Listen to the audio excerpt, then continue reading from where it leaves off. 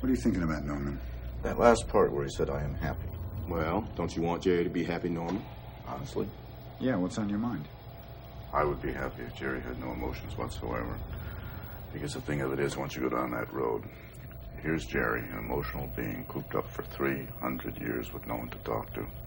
None of the socialization, the emotional growth that comes from contact with other emotional beings. So, what happens if Jerry gets mad?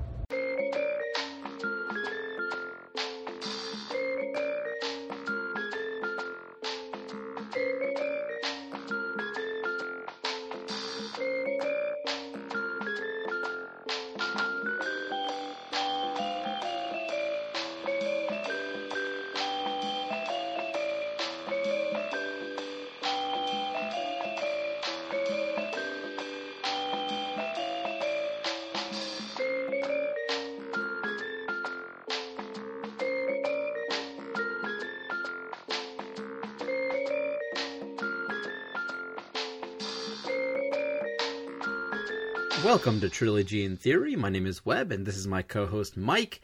And we move on to the 1998 sci-fi film Sphere. Now, Sphere represents a very crucial moment in my life. When I was... Sorry. You're laughing already? Oh, I'm making no judgment on... I have seen the film.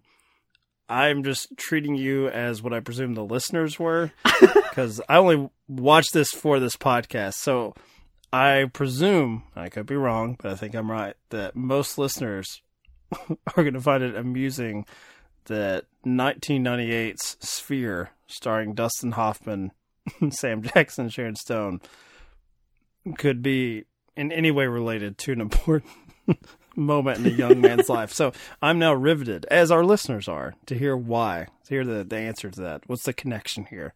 I hope this episode dethrones Pacific Heights. It might. It has a chance.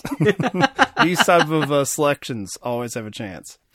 Well, if you would let me finish before my story brought you to laughter. The book Sphere, the novel, actually, was very important. Because when I think it was 9 or 10 or something, I was dragged to some family function, some party in my youth. A large hall was rented out, food being catered, DJ, dance hall, all that stuff. No expense spared, no expense at all. And what was I doing? I asked my dad, I was like, hey, I need to get something out of the car. So he gave me the car keys, I went to the car, and I pulled out my copy of Sphere, which I was in the middle of, and spent the evening... Instead of socializing, I was reading Michael Crichton's Sphere. And I felt that moment, and not at the time, but now that I reflect on it, it really cemented the kind of science fiction geek that I would become. That this is the kind of stuff that I'm much more interested in rather than spending an evening socializing, eating good food, and most of all, dancing. So, I have a side question for you. Before we get to the film, as a father...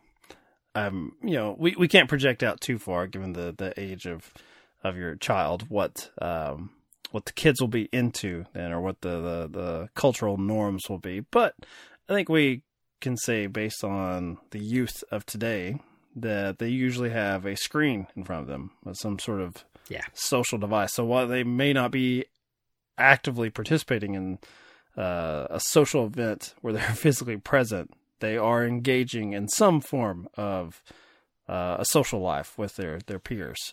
Now, does that make you better or worse than the modern kid who doesn't want to dance and talk to other people at the party? Because you are consuming a piece of literature, a novel. So that's a pro, right? That's a point for you. Sure. But you're actually being less social and engaged with your other peers, even if it is behind a screen. So what I think most adults would say you are doing the right thing, but I don't know if that's just a reflection on the olds always think whatever the modern young are doing is worse than what they did before. Because I was right there with you, buddy. I now not reading Michael Crichton's Sphere, but I could have been caught at a family function reading Salem's Lot or something. The Stand, Stephen King, which are great works. but I'm sure I was looked upon as a dork, an antisocial dork at the time. Oh, yeah. So what do you think? Better or worse? Were we better than the kids of today? Say yes. I mean, I have to say yes. Every go. generation feel like it's much better than, even the greatest generation, the guys that went off to World War II and fought for us. I feel like I can one-up them, With... And we do every week with this podcast. Our commitment is insane. Yeah, they fought the Nazis, but I've tweeted, against Nazism. There you I'm go. fighting Nazism in my own way now. And it never goes away. Well, I mean, Twitter will, but Let's hope so. yeah. Let's hope. We're almost there.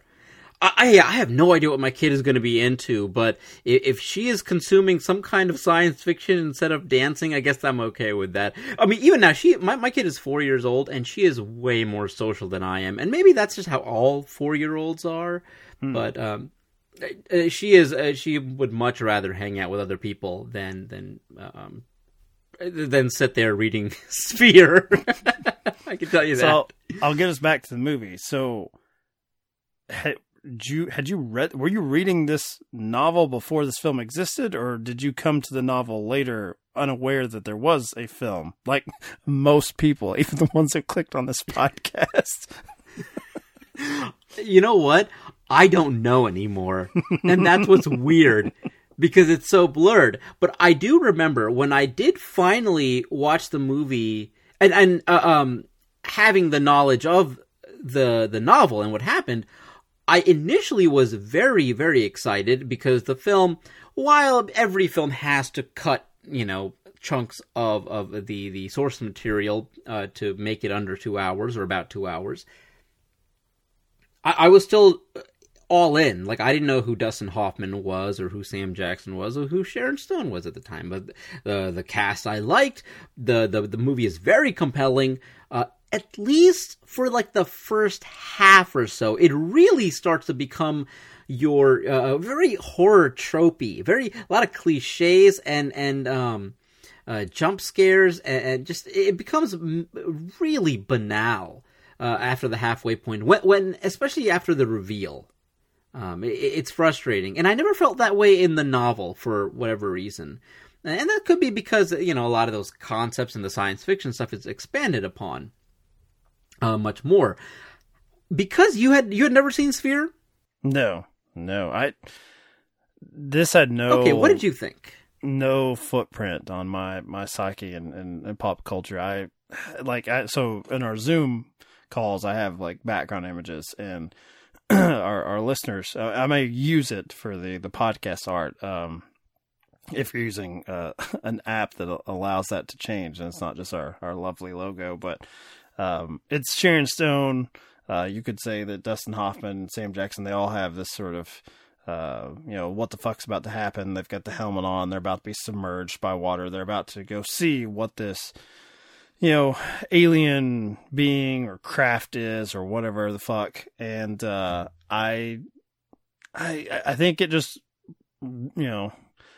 read to me like generic sci-fi stuff, and this was not well received. It wasn't financially a hit or anything, so it's just one of those late 90s things. And I honestly, you know what, I'm just gonna lay the blame on Dustin Hoffman. I think because I was a teenager at the time, I'm like, I don't want to see fucking Dustin Hoffman go down to the depths. I just see him, I just thought he's just gonna bumble around and he's just gonna fuck stuff up.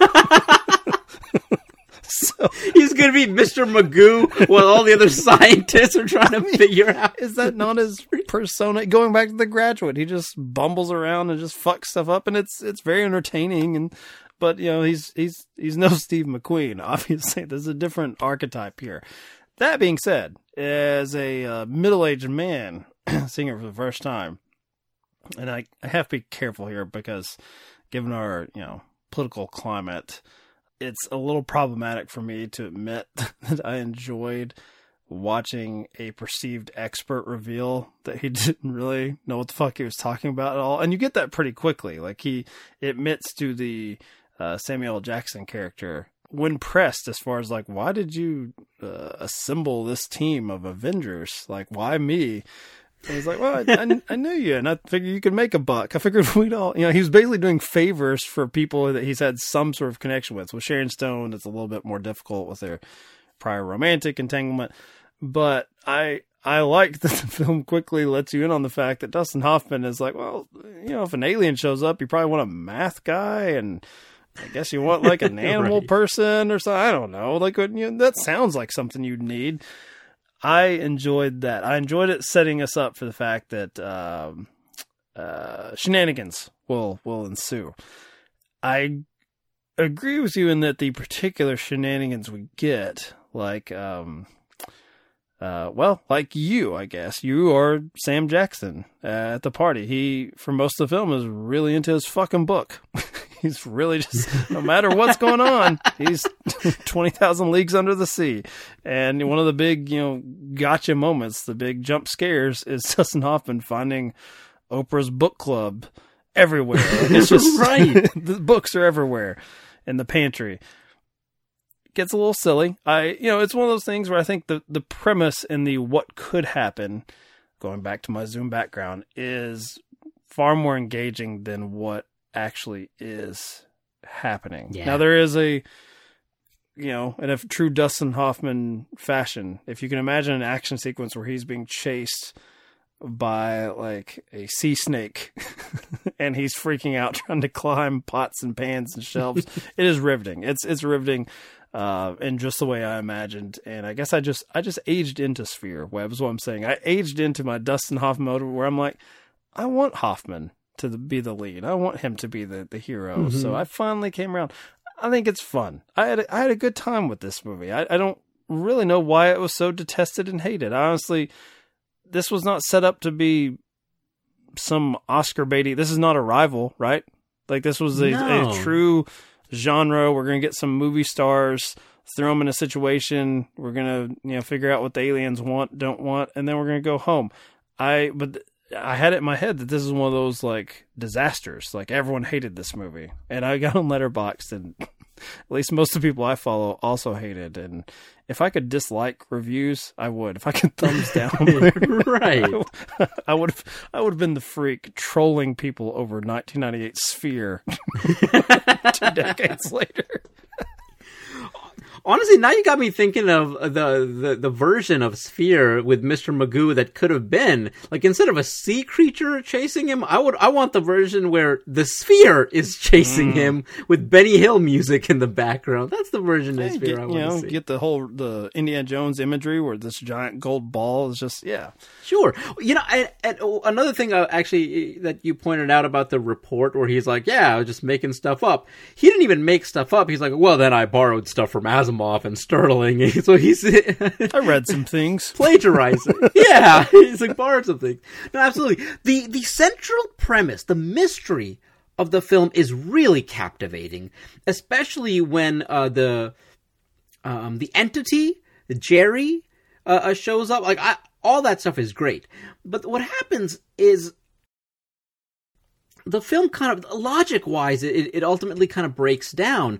The big reveal that, wait a minute, Jerry is Harry doesn't make any sense either.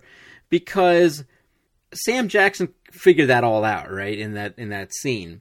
And then Harry attaches the code. So if he, quote-unquote, messed up on the H and the A instead of the G and the E, wouldn't all the subsequent words with H and A be messed up too? And everybody would have caught that real quick. So watching it as an adult, I'm like, that doesn't make a lick of sense.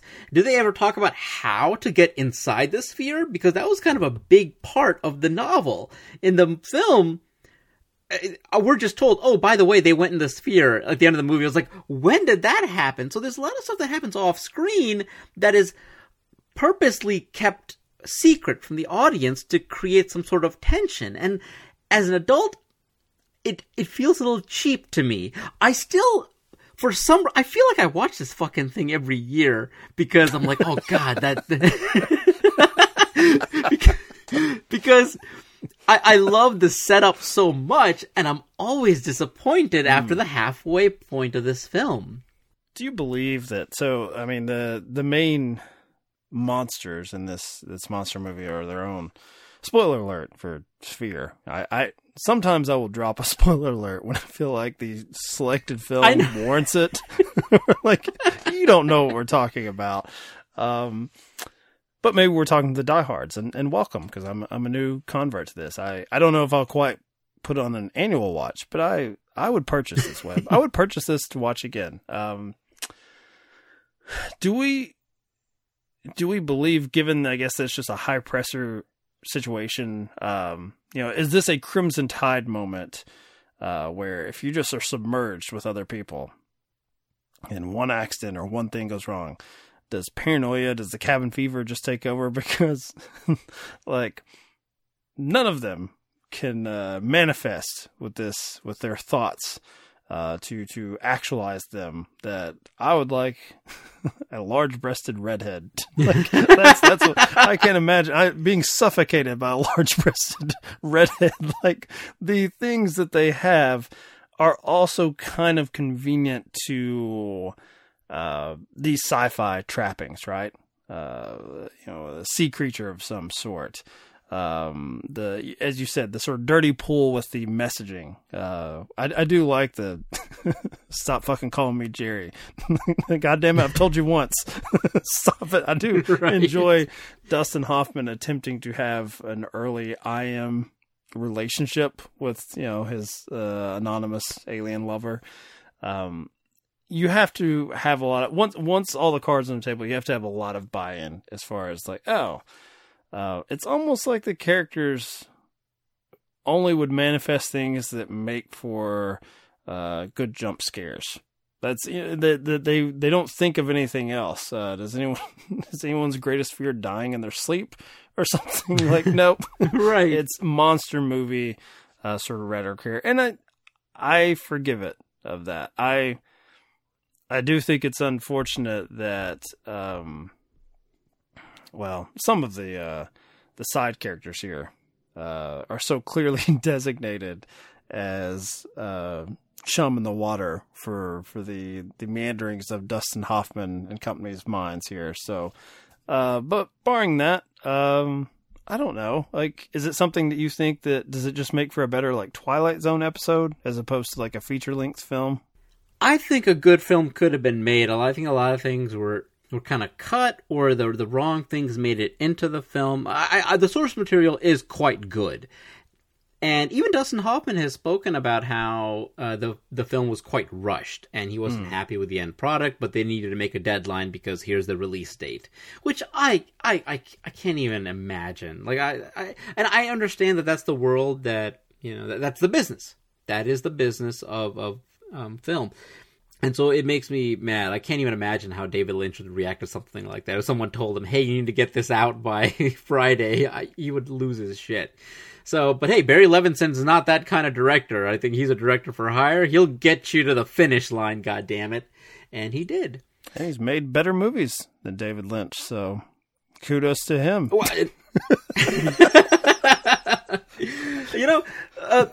There is a certain sense of tension that I guess that needs to be amped up in the second half of this film. You've got the three characters left surviving, and the mistrust and the paranoia. And maybe that's why all the manifestations are monsters and things of that nature. Do you think if they're going to give me the same manifestations, do we not, like... Basically, I'm going to lay the blame, I guess, Sharon Stone and Dustin Hoffman. Samuel L. Jackson, unfairly for him, is almost immediately sidelined, is like the creepy survivor. Like, what happened to that dude? Why does he got a smirk on his face? What's going on with him? He's weird. So we're left in the hands of Hoffman and Stone trying to figure it out. I don't think they have much in the way of chemistry, even with this prior backstory where he's apparently like sort of gaslit her and she accuses him of gaslighting her even in this situation.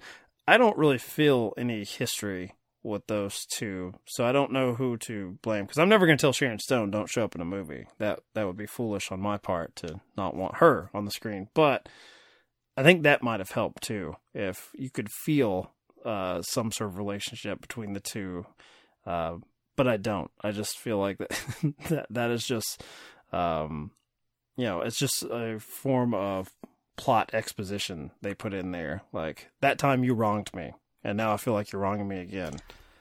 That's it. Right. Shortcuts. Instead of character development, you get these like expository pieces of information. Really, I think some of the good character work happens with the Ted character. I really liked his dynamic between, the fact that he feels constantly undermined by Harry, and he's just not good enough, and he desperately wants to make an impact in the field of physics. And I like that. There was a lot of good stuff going on there. And I wonder if that's your Scream Ted, fandom talking with Liev Schreiber coming in. It's just, man, was he on the come up in the late 90s? Was he just popped up left and right and things before he settled into what? Ray Donovan, fourth-rate cable series lead actor guy. But that's the thing. I don't even really care for Liev Schreiber that much. I really don't. But he pops up in roles here and they're like in Spotlight. I thought he was great in Spotlight. And so anytime I see him on screen and I'm like, oh wow, that's actually really good. I'm always genuinely surprised and happy about it. So I wish there was more character work happening in this film, because that would have gone a long way. And there's a lot, again, in a novel, you can spend a long time, with characters and their backstories. So there was a lot of that.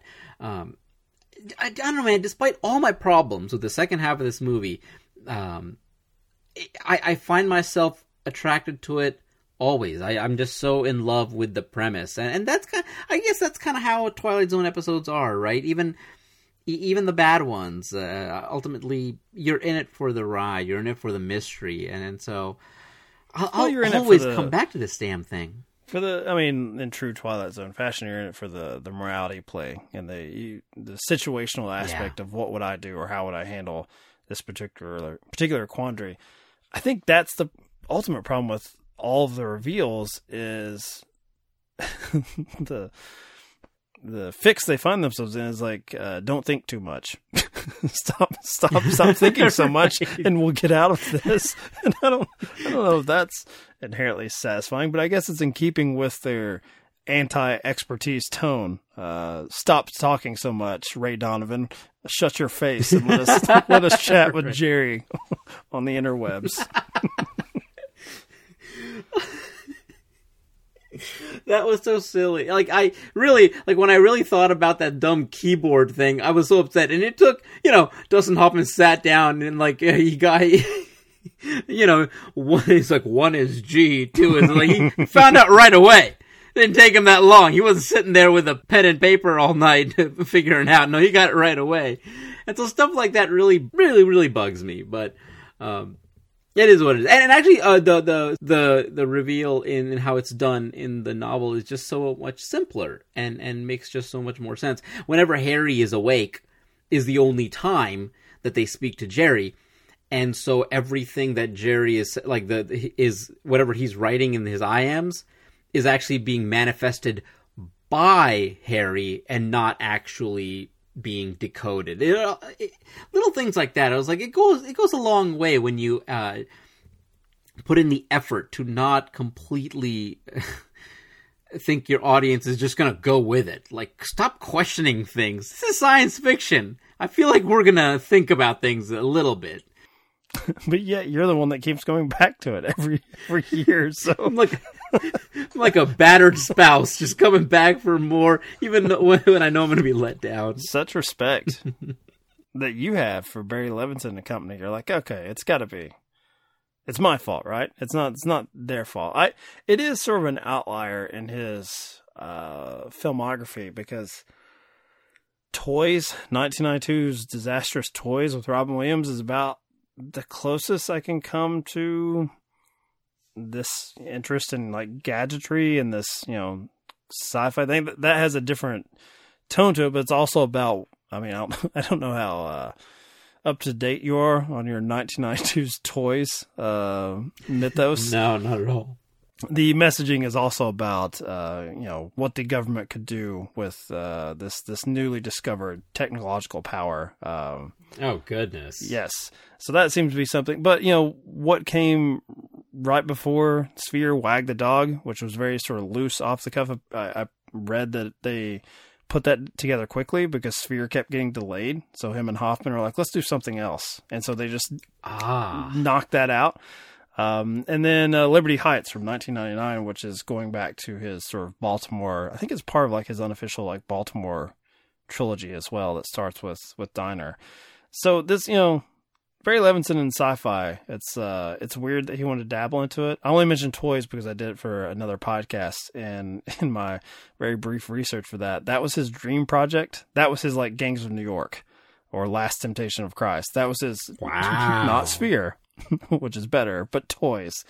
So yeah, I think he just likes working with actors, and it's strange to me that this didn't have more Dynamite sort of back and forth. And you're basically just doing a bottle episode. That's right. This is what the whole premise is. And so I think Stone or Hoffman probably need to be removed and replaced. They needed to cast those two roles together and find the best pairing. But oh well, nobody's perfect, and certainly not Sphere. But apparently, Webb and I want to watch it again. So who are we to judge? To be fair, me more frequently than you. Yeah, I haven't yet had a second helping. I'll let you know after that one if I'm going to go back for a third, but. You'll be on your, I don't know, what anniversary is it? Coming up on its 25th anniversary of Sphere's existence.